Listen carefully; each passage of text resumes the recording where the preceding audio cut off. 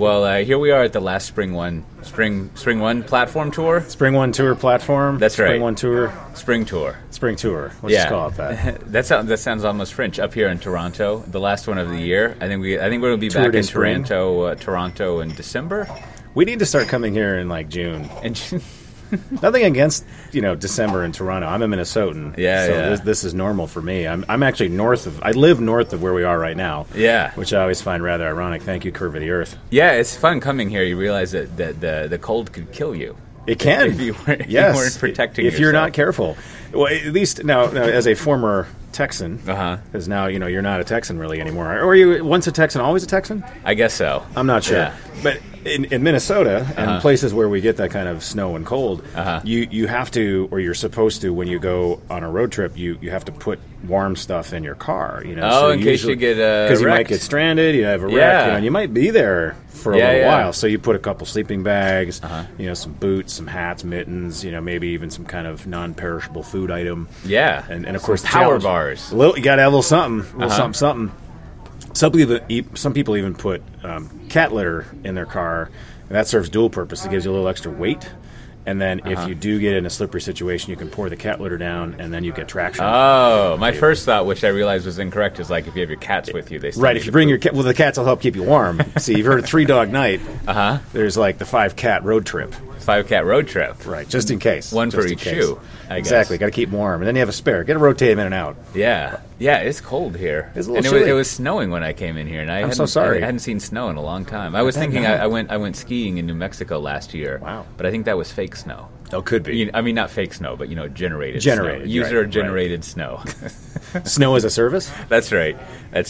Well, so you just gave your talk, going over like how you architecturally think through like choosing the various layers of the stack and the popular stuff nowadays of your Kubernetes and your serverless and your functions and even Knate-ive. Absolutely. Which I'm excited to talk about. We'll see what your scoop on it is. And totally. I was thinking now we both travel a lot. We do. Right? And I think it's at least for me it's always instructive to have like an example application that isn't just like a fortune telling app. Right? A travel app, because that requires it requires a little more imagination to figure out how this is related. But I thought of something that I think was it this past year probably both of us experienced, and that is, let's just say theoretically, 2 giant hotel chains.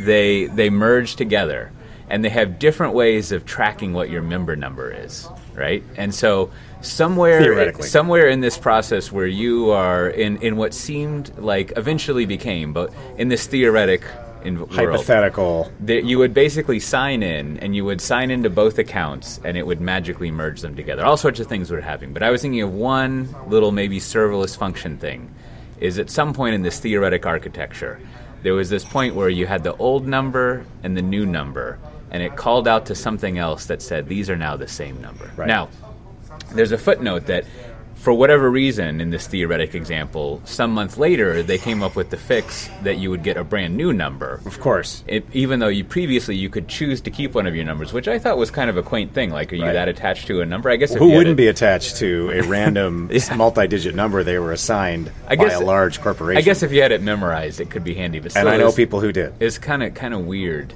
Anyway, so let's pick this one thing that we've got. We're merging these 2 hotels together and in their loyalty program.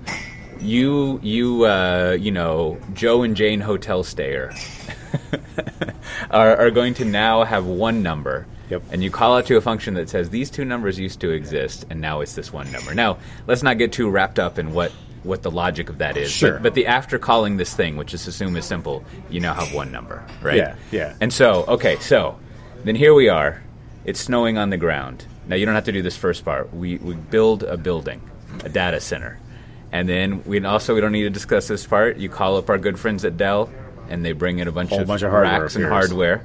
And then it's just sitting there. Someone's plugged it in. Now what happens? Right. Well, so one of the things that I was thinking of as we were walking through this completely hypothetical example, one of the things one might need to do in that is to figure out, is our data really the same? Are we really talking about the same person? Right. Because you could have multiple people living at the same address that are not, in fact, the same instance of human using being. The same number even. Sometimes. One of the things that I hypothetically learned during this experience was that in one system, my first name was Nate.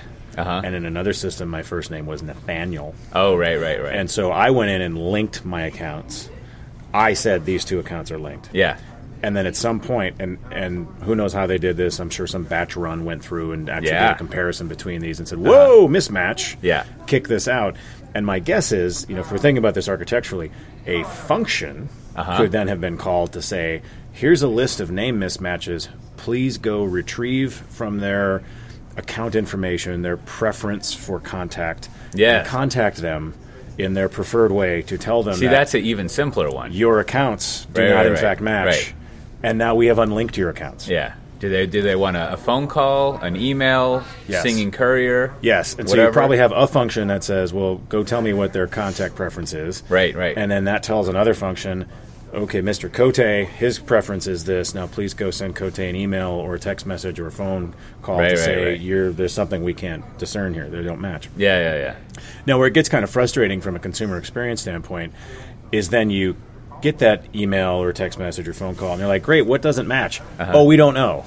Yeah. We can't actually tell you that because I can't actually look at both systems because I work for this side of the house, not that side of the house. In this theoretic example, it sounds like you and I had to deal with a lot of crap. Theoretically, I may have had that exact scenario happen to me, and I got not one but two pings, one from each side saying it didn't match, but of course neither of them could tell me what didn't actually match. That was interesting. But I've long since learned that the worst... If you think integration is easy, you should try these kinds of projects. Yeah. Because even though you would think like hotel is hotel is hotel, it must all be the same information. Yeah. Don't we all have the same business object model? Oh, no, we do not. And in this hypothetical example, perhaps one hotel chain had a concept of stays in addition to nights, whereas the other one only cared about nights. Yeah. And now all of a sudden we have a very different way of discerning what your status level might be. And I think it's handy to have like a software background in an instance like this. It because does. While it may be frustrating, you can understand We're more very forgiving. Well. Yeah, because it is like an almost... I remember, in my theoretical life, I remember going through that and then just having more compassion than anything else. Correct. Like, this is a difficult problem. They are, and I bet until it catastrophically fails, it's not like you get support for solving it. Right. Right. Like it just seems like it'll be easy, but it is a hard problem, and it's too bad. I see it a lot with airlines too. I'm sure you've had this experience. Yeah. This actually recently happened to me a few weeks ago. I was flying on what, from my standpoint, was my mainline carrier, Delta. Unfortunately, it happened to be a KLM branded flight, so Delta can't change my seats because they don't have access to KLM's seating system. Yeah. And then I had another flight on another KLM subsidiary, and again, KLM doesn't have access to those systems, so they can't change my seats. You have to go talk to their desk. Yeah. And it's like, but from my standpoint, I just booked a ticket on my mainline airline, but not really because partners. And then you're like, can't someone please integrate your systems? Yeah, that is weird. There should at least be a human, like a Meatware integration, where they have a secret phone number they call, and it's Wouldn't that be nice? And it's like, hey, it's so and so at this desk. Can you type something for me? I did have an experience kind of like that once. I was trying to get on an airplane on some international trip for several years ago, and I gave the counter my passport, and they typed in a bunch of stuff. They always seem to type in a lot of things, which I'm always amazed at. Every time you ever interact with a travel system, there's a lot of typing going on. And if you ever glance behind the screen, they're almost always using some kind of a mainframe system. There's some emulator that they're dealing with. It's like an old BBS. Totally. It's stunning, honestly. And a lot of typing, couldn't give me my ticket, picked up the phone, 3 other agents come over, and there's all sorts of clickety-clacking, and I'm like watching my watch going, hey, I got to go through security here, we're getting closer and closer and closer to takeoff. And so finally she takes my passport and walks away. I'm like, well, this doesn't sound good. I didn't get her name, I didn't know where she was going, and eventually she comes back, and she called Ryan. I don't know, I'm making up a name, but she called a person, and literally a minute and a half later, out comes my ticket. I assume Ryan literally went into the database and flipped a bit or something. Yeah, that's and right. that Ryan must be the guy they call when nothing else works. Yeah. And then Ryan probably has never bought lunch in his life because everyone's thank God for Ryan because he knows how to write a SQL query, that he probably shouldn't even be able to do, but he did. Yeah. I've seen that before where customers actually had access to the production databases and made changes directly. See, and that's a perfect return to our exercise here. We always come back around in circles. Now I'm an architect. I'll de-absurdify it a little bit. Please. You don't necessarily need to worry about the bare metal stuff, but let's look at that whole application. Like, so first of all, I'm going to install Kubernetes, right? Sure. Like what, and then what do I need to figure out to do that? Like as the person in charge of, which one did we choose? I want to figure out how to contact you to reconcile your accounts. Sure. Well, so again, that might be far too fine-grained for an abstraction like Kubernetes. Because as soon as we start to talk Kubernetes, well, okay, we've got some kind of a container we're running on top of that. Do we really even need a container? Do we want to maintain a container for what might be a 12-line bit of code to go out to a database and pull back some information? So again, that might be where we think about, well, how would we run that function? Right. Now we have lots of different options today, both on-prem and in the cloud. I mean, everybody's got an abstraction around functions. You mentioned Knate-ive earlier. That's a very new sort of agnostic FAS, coming out of Google, and we've contributed to it, as have others. And of course we've got Riff layered on top of that as well.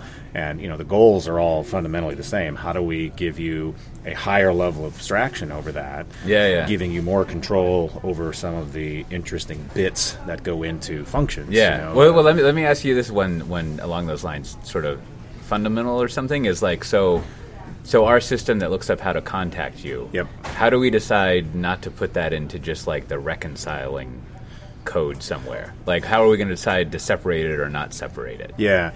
Well, a lot of that's the art of what we do. It's kind of looking at it and saying, does this stand alone on its own? Is it its own little piece? Is it something we want to reuse in other places? When I think about contacting you, that seems like something I might have to do in multiple different contexts.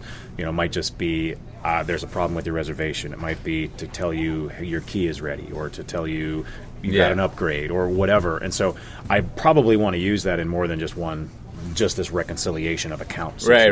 What your preferred contact information is. So I might want to have that be a more standalone piece that I can leverage and use, and then make it simpler for me to reuse it in other contexts. Right.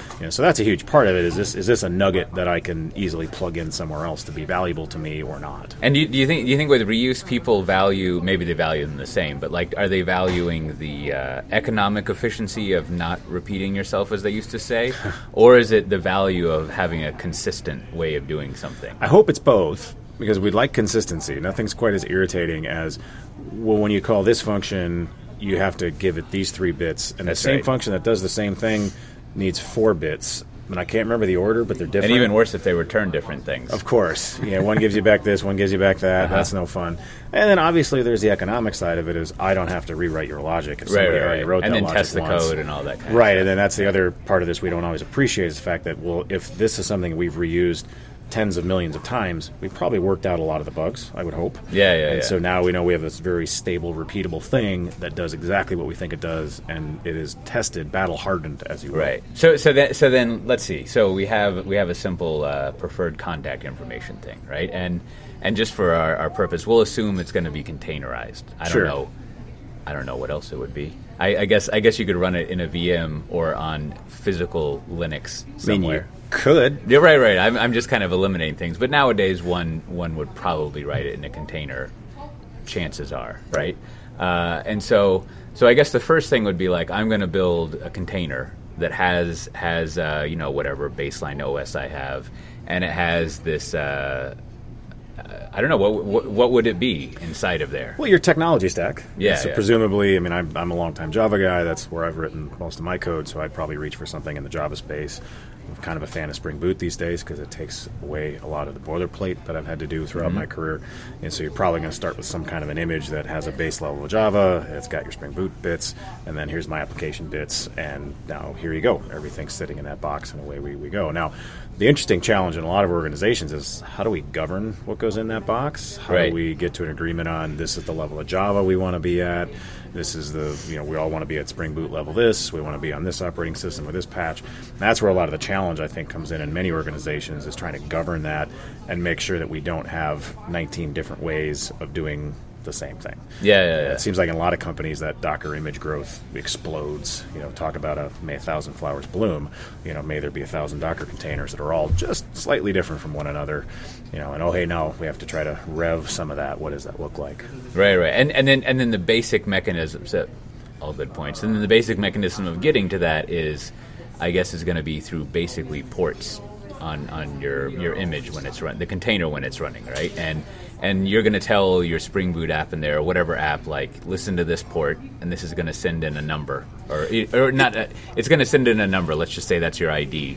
And then what you're going to do is, and we'll just ignore this for now, you're going to somehow look up in a database or something what their preferred Yeah, those databases is. are pesky. Yeah, There's always data somewhere. And that'll be another thing that if you're doing this all on your own, you'll have to figure out when your container boots up or whatever, how does it get a handle? I don't mean that literally. How does it get connected? How do I connect to the database? Right, what does that look like? Right. And then the third thing will be like, and I guess depending on how you do it, but you're going to need to return what this value is, and whether it's synchronous or asynchronous will be another annoyance layer. There's probably Kafka in here somewhere, just because. That's why right. not? But you've got at least like two things going on. Like there's the thing that comes in and asks you a question, and then it has to wait around if it's synchronous and blocking or whatever the kids call it nowadays. And then the second thing, you're going to talk to a database to find that, hey, you like email. And then that thing's like sitting around in the waiting room like Beetlejuice waiting. And then finally you reply back to it and you're like, boom, this email. And then it runs off. And then that container's done with its job at the moment, right? So, the beauty to me of what functions give us is the fact that they can spin up and spin down. Yeah. And because something like this might be sporadic, it might not have a real predictable curve to it. If you're a retail business, you know that you're going to get a lot of sales around the holidays. I spent a bunch of my career in insurance, and so you've got very predictable times a year where there's going to be renewals. And so you can kind of build around that. And then you look at something like this, it's probably a lot more spiky when it comes to when do we need to contact you. And so you think about, well, let's say you went in and updated your address. Let's say you moved. And so you went in and changed your address. Well, you're going to get a contact about that as well. And so that's another one of those things that will happen sporadically. And so to me, again, another nice use of a function that we can scale it up when you move. You go in, you change your account. Some number of seconds or minutes later, you get that ping. Right. And it doesn't require an immediate response. Right. And so if there's just as a spoiler alert, eventually we get to it should be a function. Right? There's always a function in there somewhere now. Or it should be a serverless. It just functions all the way down. But if we weren't doing that, basically you would have created this container with the code that does the two things, right? That connects. And it's to the probably going to be sitting around idle a lot. Right. And then you need to figure out so when does that run? How many of them do I need running? Yep. And then how am I going to tell it how to connect to a database? And then how do I tell other things how to get to this thing, right? I guess your sort of registry and finding stuff. Sure. And so are those things that are defined for you in most infrastructure things? Or do most people, whether it's a good idea or not, do most people bring all of that stuff and set it up on their own? Again, how do you manage all that stuff? Depends on how we're trying to do this. And so this is where we start getting, again, these different levels of abstraction. If we're coarser grain, if we're at that IaaS level, I got to manage all this, and I'm responsible for figuring all these things out, putting all these moving parts in. And as we keep kind of moving up the hierarchy, fewer and fewer of those things become my responsibility. Right. We go all the way up to a serverless environment. The serverless platform I'm using, whether that's on a public cloud provider, whether that's an open source thing like Knate-ive, Riff, etc., that's managing there's a lot of lag here. Let me create more instances of the container. Yeah. It knows how to talk to your service bus, your queue, whatever it is you're talking to. As I slide back down to your example, if I try to do this as an application, well, I have to talk to the queue. I have to figure out how to do that. I probably have to manually say I want 3 of these to be in existence at all time. And with some of our platforms are good enough to say, hey, there's lag here, let's add 2 more. Mm-hmm. But again, it's more for me to manage, more for me to worry about than if we keep trying to go up. Yeah. So then, just to state, as I'm doing here, just to state the obvious absurd thing, if you have, let's say, a distributed application driven by microservices, like these little functions. That's what all the kids want. Like normally, if you have a single process traditional application, you basically don't need to worry about routing things around or finding you do things. here. It's all just sort of connected together in your code, and you might have some configuration, but it basically you're not sort of looking for that other object instance. Right. It's just there. Whereas once you introduce a microservices thing, you I guess maybe reintroduce? I don't know. You introduce this new notion of how do I find all my friends? Yep. Right? And once I find all my friends, how do I connect to them? And what do I do with them? And so One, if you just were relying on like something like a Kubernetes, like it doesn't really do that stuff for you, right? There's other things that you layer on top of Kubernetes to handle. I don't know, what do people call service that nowadays? registry, service discovery, a service mesh, or do people say that anymore? Yeah, no, service mesh. Fabric. It's Fabric. I haven't heard Fabric in a long time. Well, I think they're now mesh now. So they're mesh, right? Okay. I don't know. 5G. I do. Yeah, I do. Having been in this industry longer than I'll admit, it is amazing to me how often we rename an existing thing and call it something new, and then try to pretend that no one's ever done anything like this ever before. Yeah. And it's like, but it's just like this other thing. We just call it this now instead. Right. And then so the reason you would go through this suffering in our example, or not suffering, this additional stuff is, as you were kind of saying, you have this service that tells you your preferred way to be contacted, and there's more than one piece of software that wants to use it. Right. And then I guess, we won't go down this path too much. You wouldn't put your entire piece of hotel running software in one piece of software. I hope not. Right. So you do need it to be a separate service somewhere. That's going to be the best way of running it. So you have that set up. So okay. So let's say that you don't want to. What would you do so you don't have to worry about all this like service registry routing stuff? Like, is that do I go like download the Knate-ive and I build something for that, or is that the wrong thing I'm looking at? Well, so again, this is where we start getting into, do we have good platforms that let us do this? This is where we get into some of the service discovery things. And some of the stuff's built into Spring. Some of the stuff we can get from providers. We can get it from PCF, various places. So that's part of it, is understanding like what are all these pieces, what goes together, how do I want to make this as easy to operate and as easy for my app developers to use, and what does that look like for us? Right.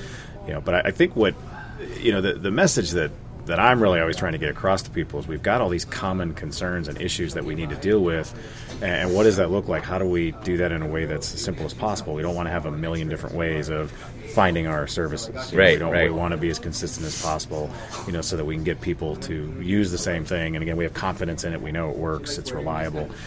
But the other part of this that I'm always a little cautious on is we're so quick. And you brought up this good point that we used to have the monolith, and now we're moving to these more distributed systems.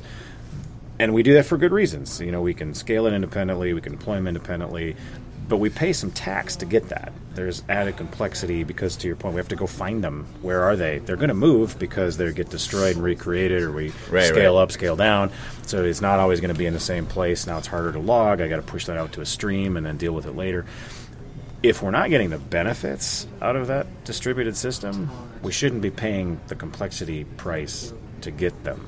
Right. And yet a lot of people are just like, nope, I'm going to do everything as microservices and functions because I read a white paper, or I hear that such and such a company is doing it, and ergo I need to do it. It's like, no, they're just tools.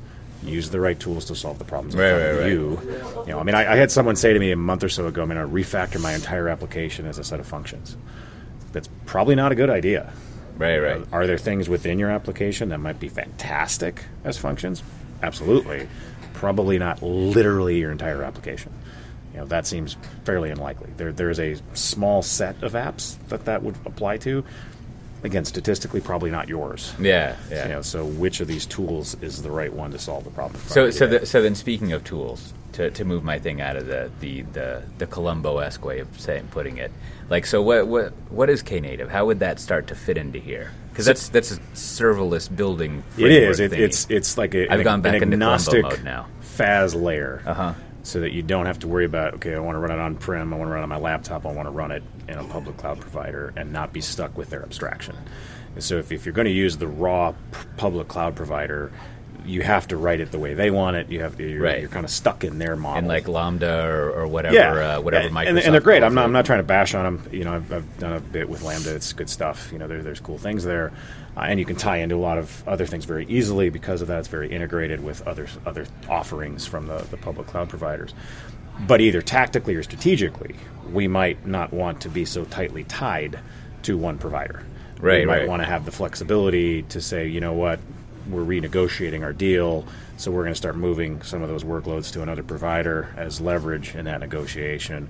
Or we may decide, hey, they have a better XYZ, we're going to go use theirs instead of this one. And so we probably don't really want to be tied in. The reality, so someone was explaining, like, I always get all, persnickety about lock-in or something. Sure. Because I always wonder, like, when does that actually how often does that actually come into play? And then usually it seems to mean I just want to stop paying this vendor. Which is totally fine. And it does happen. Let's be honest. Yeah. But someone was going over something interesting on this point, which was which I'll make an analogy for, is like, well, it's not necessarily you're locking into yourself, but like you're given the opportunity when you add a layer of abstraction to customize it how you want to use it, including limiting the use of stuff you don't want. Right. And I think analogously is the whole like Spring framework of like, well, why do you need this whole other framework, right? And on the one hand, historically, Spring people could be like, because then you're not locked into the implementation, which I'm waving my hands here, which is fine. But I think more of what's interesting about layering that on top of the default Java is like, I just like it this way better, right? And I can customize how these things hook together.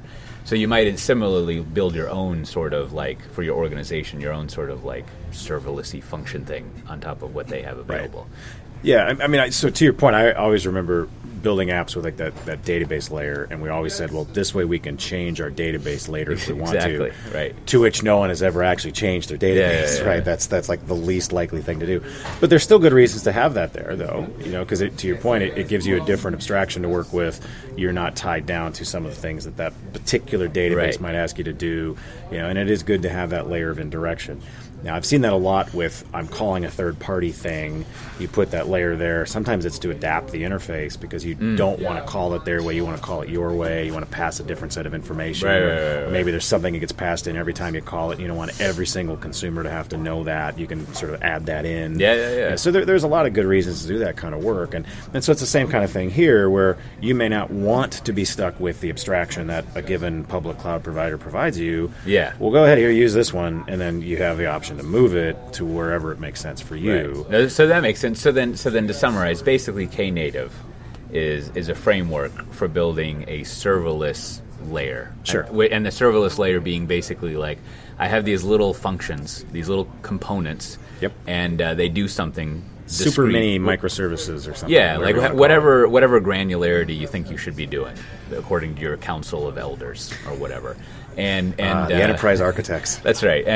But then you need to basically. I'm hesitating because I'm trying not to use certain words like orchestration and things. But you need a way of each of these components being able to find each other and work with each other and basically operate with the same ease that they would if it was all a monolith in process in memory thing. Or you were using one of the public cloud providers' abstractions. Right. So that's a lot of what's being then provided with these layers like Knate-ive and Riff. And then so I assume because it's Knate-ive instead of whatever else native, basically it runs on top of Kubernetes. Of course it does. Right. So it's basically a framework for if you're running on Kubernetes and you want to create a serverless framework. Right.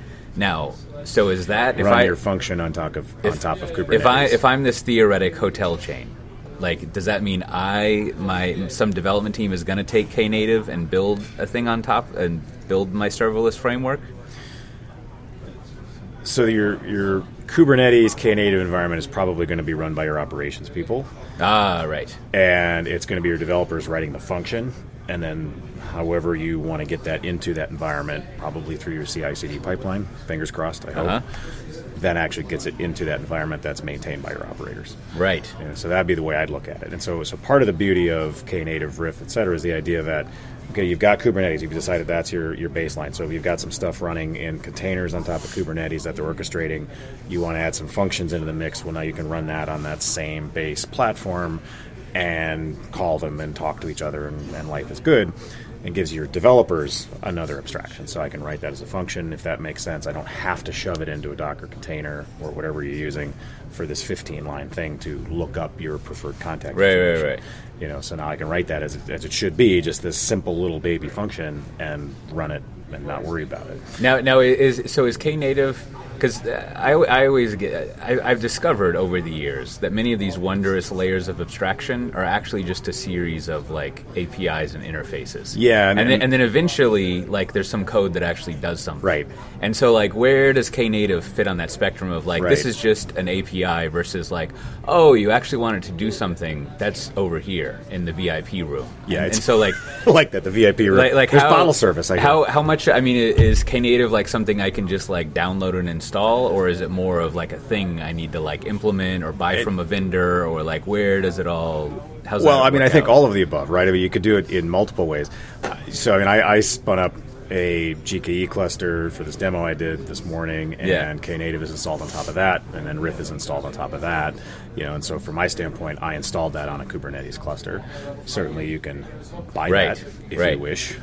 But basically, if I get Knate-ive and I have a Kubernetes cluster, I can install that thing that I got on, I don't know what they call it, vanilla Knate-ive. I can install the Knate-ive, the most recent, very new, most recent blessed version on very top of, new. Let me stress that this is alpha software. Now, let's not go down to what version it is. I mean, let's just assume this is the vision. It's like I download it from, I guess, GitHub, right?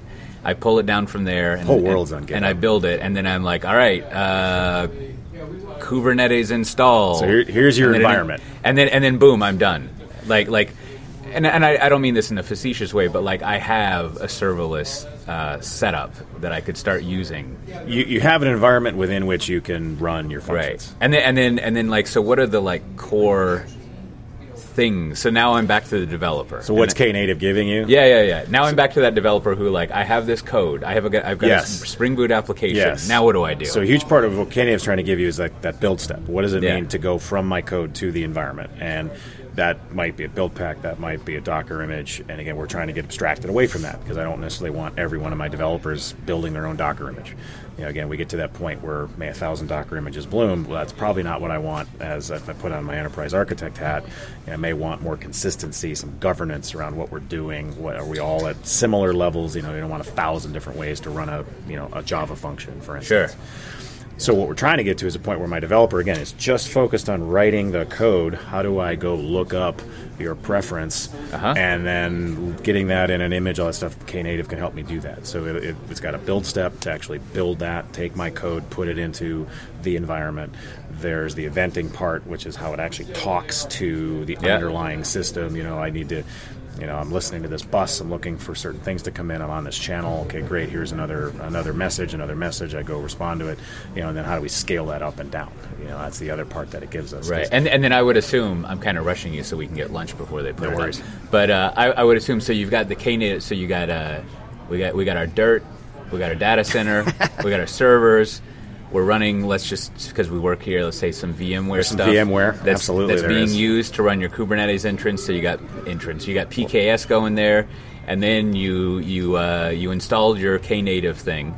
Now on top of the Knate-ive thing, you put the pivotal functional thing, which is basically rewritten Riff, if I remember. And, Riff is the open source. And then so what that does is in Knate-ive there are probably some constructs as you went over, right? Here's your registry, here's eventing, but here is not exactly a Spring Boot handler, right? And so what Pivotal's, what's the Pivotal service? PFS. What PFS does is it basically knows how to talk to Knate-ive and then says all right, Spring Boot people, never mind about Knate-ive, you talk to PFS. And in the same way that Spring wraps around Java and all sorts of other services, you just talk to the Spring thing. And then you don't have to worry about all this Knate-ive business. Yeah, I mean, the moral of the story is in all these things, how do we get you focused on the stuff that matters to you? Right. And so that's really what the goal would be there, is to, again, let you get back to that model of, I need to write a little bit of code to solve this business problem. So then backing up a little bit, what would it look like if I didn't have a PFS? Does that even work? Would the development team have something to do, or would it just be sure. I don't know what to do with that? But then again, you're much more exposed to those underlying layers. What would you be using? Would you be calling directly? So if you built your container, would there be OS level stuff that you call out to, or you could. You could be writing. I mean, again, you would have to then be responsible for, how do I interact with Knate-ive? How do I use the Knate-ive build system?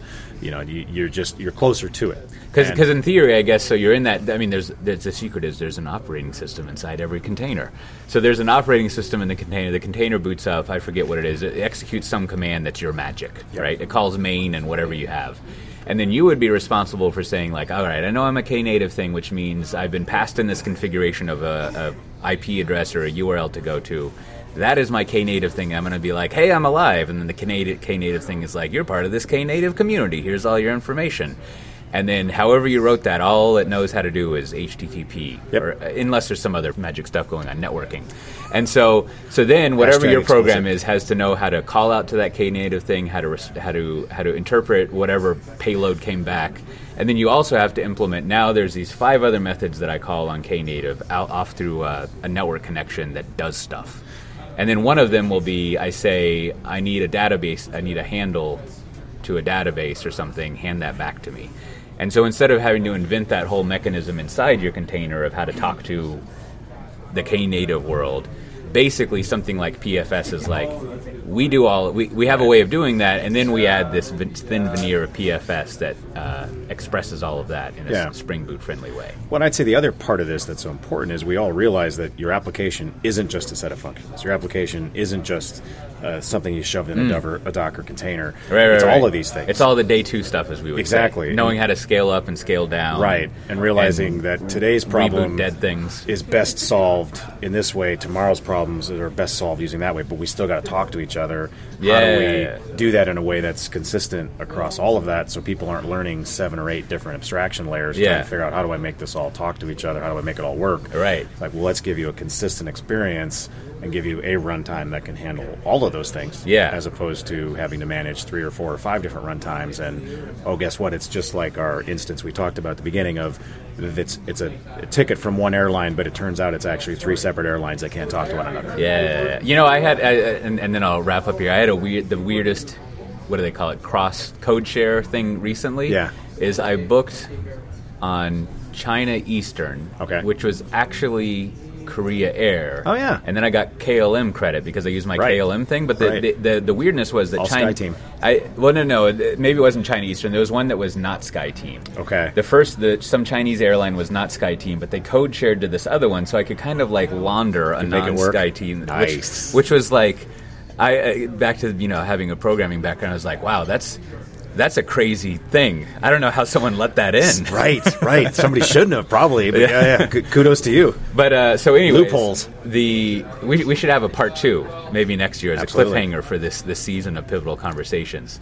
But so this is a good explanation of Knative. Now I want to pull back to a broad scheme of things. So in the serverless world, it started off of just like Lambda or Lambda or however I want to mispronounce it. We've got functions. We've got functions in the sky. Functions as a service. And then somehow, and maybe this is all in my head, I think serverless kind of started to mean like all of how we would do programming in a cloud native world. But what you've talked about has basically brought it down to more or less like erratically called short-lived functions that just get called instead of basically like serverless as everything. Right. And so is that like, would you say how you have characterized it is the way people think about serverless, or do you use the word function a lot because you're like serverless is meaningless, so I want to be very clear that I'm talking about functions? Some people definitely use the terms interchangeably for right or wrong. Some people would say functions are a subset of serverless, which is probably which is more confusing. accurate. But what does that even mean? So you could potentially run other types of workloads in a quote-unquote serverless environment. Now, I think serverless has almost started to become abused, and almost everybody has their own sort of flavor of what it means, and we've probably used it in too many ways at this point. And then it's also not. It doesn't purely have to be an event-driven architecture where it doesn't have to only be event-driven. Correct. You could have. Pardon my old fogey terms, you could have like those blocking calls. Right. Like there's no need to, it doesn't have to be asynchronous. Some things have to be synchronous. Right. Okay, so maybe that was also the original confusion, at least for me, is like at some point I think serverless meant only an event-driven thing, right? That you would tell something to execute and it might send an event when it's done, so you've got to listen to that event. Sure. But nowadays functional stuff can mean like it doesn't have to be, it can be synchronous or asynchronous. It can be all sorts of stuff depending on what you need to do. Right. I mean, I think it's generally going to be asynchronous. That's probably the most right. Well, that's a whole other discussion. Isn't it? The kids like that. That's right. All right, great. CQRS. Well, we're going to go eat some lunch before because have you noticed that the catering people here, they're just like they're on time. They're done. They pull it out. They said stop lunch at, and they're gone. It's crazy. Well, where should people follow you if they want to learn more? Well, you you can follow me on Twitter, NTSCHUTTA. Can I spell my name? I don't know. It's been a long month and a half. I don't. It's probably not confusing to long-time listeners. I screw up my own name. If you think about how Michael is spelled, it's very, very weird. There are right. Like the A and the E and the L and the CH, basically all except the MI. After the MI, and then after that, it's like a jumble of letters. I guess because it's like French, right? But I know how to spell your last name. Oh, yeah, well, that's easy. I got that one nailed. I've known that for a long time, Cote. Yeah, I should look up the origin, not the cultural, but the spelling origin of Michael, because it is a strange. Because there are different ways of doing it. Yeah. Definitely. You can follow me on Twitter. You can also go to my website to see where I'm going to be at. There's going to be a lot of events in 2019. I know that for a fact. I've already looked at my tab, and starting in I guess it's the middle of February, I'm off the road for about 6 weeks. That's right. Trying to heal up. I got to get a new hip next year. So good. I'm going to be bionic. The next time I see you in person, Cote, I will be bionic. You'll officially be a hipster programmer. I'll be a hipster. Yes. Not a ninja anymore, but I'll be a hipster. That's right. Well, as always, this has been Pivotal Conversations. Thanks for listening. Now, I think by the time you hear this, we probably will have merged together the Pivotal Insights and Pivotal Conversations podcast. Now, if you're shocked that you're hearing double the good content, lots of things about how Pivotal customers, what they've been up to and things like that, that's from the old Pivotal Insights. And then if you're hearing about customers and you're like, why am I hearing all this nerd stuff? Then that's because we've merged the two podcasts together, like a bionic twin matrix. Sure, I don't know. So with that, we'll see you in 2019. Bye-bye. Cheers.